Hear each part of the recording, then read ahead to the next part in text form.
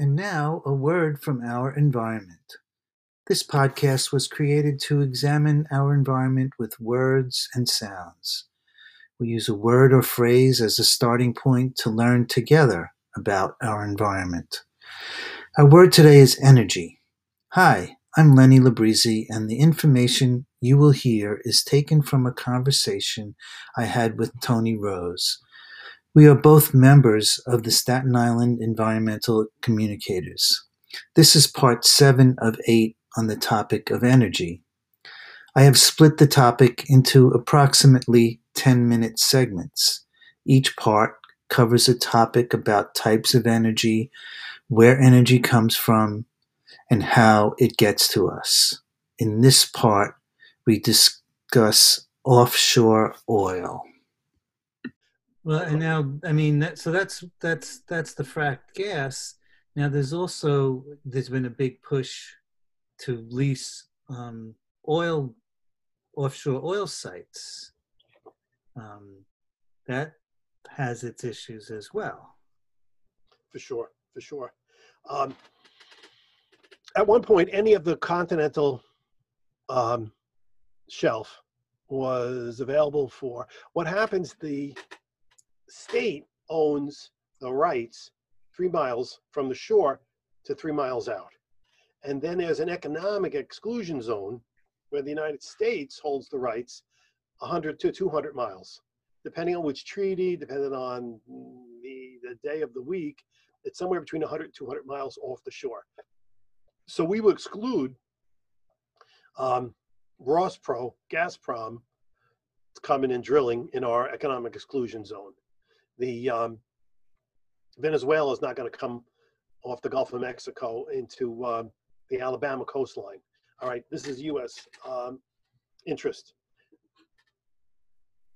2/3 of all gas reserves, most of the oil that we know about, is in the Gulf of Mexico. The 3 spots are the Atlantic coast, the Pacific coast, and the Gulf of Mexico. The majority of oil is in the Gulf of Mexico. And those Gulf states have had drilling since the 20s, 30s. The first in water was in a lake in Louisiana in 20, 30 feet of water. Now, gas is drilled a mile, 2 miles underwater, 2 miles deep. And most of it, right now, the only allowable spot for permits is in the Gulf of Mexico, because there was a lot of agitation from the coastal states that we don't really want oil wells off our shore. We have a tremendous tourism industry. Could you imagine California losing the California coast to an oil spill? And it only takes one. Look at the Deepwater Horizon. Deepwater Horizon oil rig in the Gulf blew up. One oil rig blew up, and it almost took out the entire Gulf Coast. It almost eliminated. It was only a day or two. They capped it. The plume was headed towards Florida, and if it had uncontrolled release for 2 or 3 days more was the calculation. If there was a week, Florida would have lost its tourism industry, because the currents sweep along the Gulf Coast of Florida, past the Florida Keys. The Florida Keys would be lost to tourism. Imagine the beaches, all the turtles, all the greased bikinis would be gone. And that's only one coast. That's only one accident out of how many? Exactly. Now, every time a tanker hooks up to a drilling platform, there's a release. Every time a barge hooks up to the tanker, there's a release. It's a dirty industry. Kerry used to be was a roustabout in the oil industry, and from the NRPA, and you would tell us stories that every time there's a link, there's a break, there's a leak, the oil hits the water, and so the current administration in Washington, there's very little oil in the Atlantic basin, but they would like to open both shores because it's the drill baby drill ethos. And not even just an explosion. The oil industry says, and there's some truth, that they have a dirty, dangerous job that they do, and they do very well, to supply us with all of the creature comforts that we have: our heat, our light, our fleeces made of petroleum, your computer screen, plastics made from petroleum. So we should be thankful. Well, the industry says that they are very safe. 90 to 95% of all the oil wells they drill never have an incident in the first 10 years. Well, the problem occurs in the casement. When you drill a hole in the ground, they make a ring of concrete. That's the casement. And the casement protects the integrity of the hole so that oil and gas can't leak out.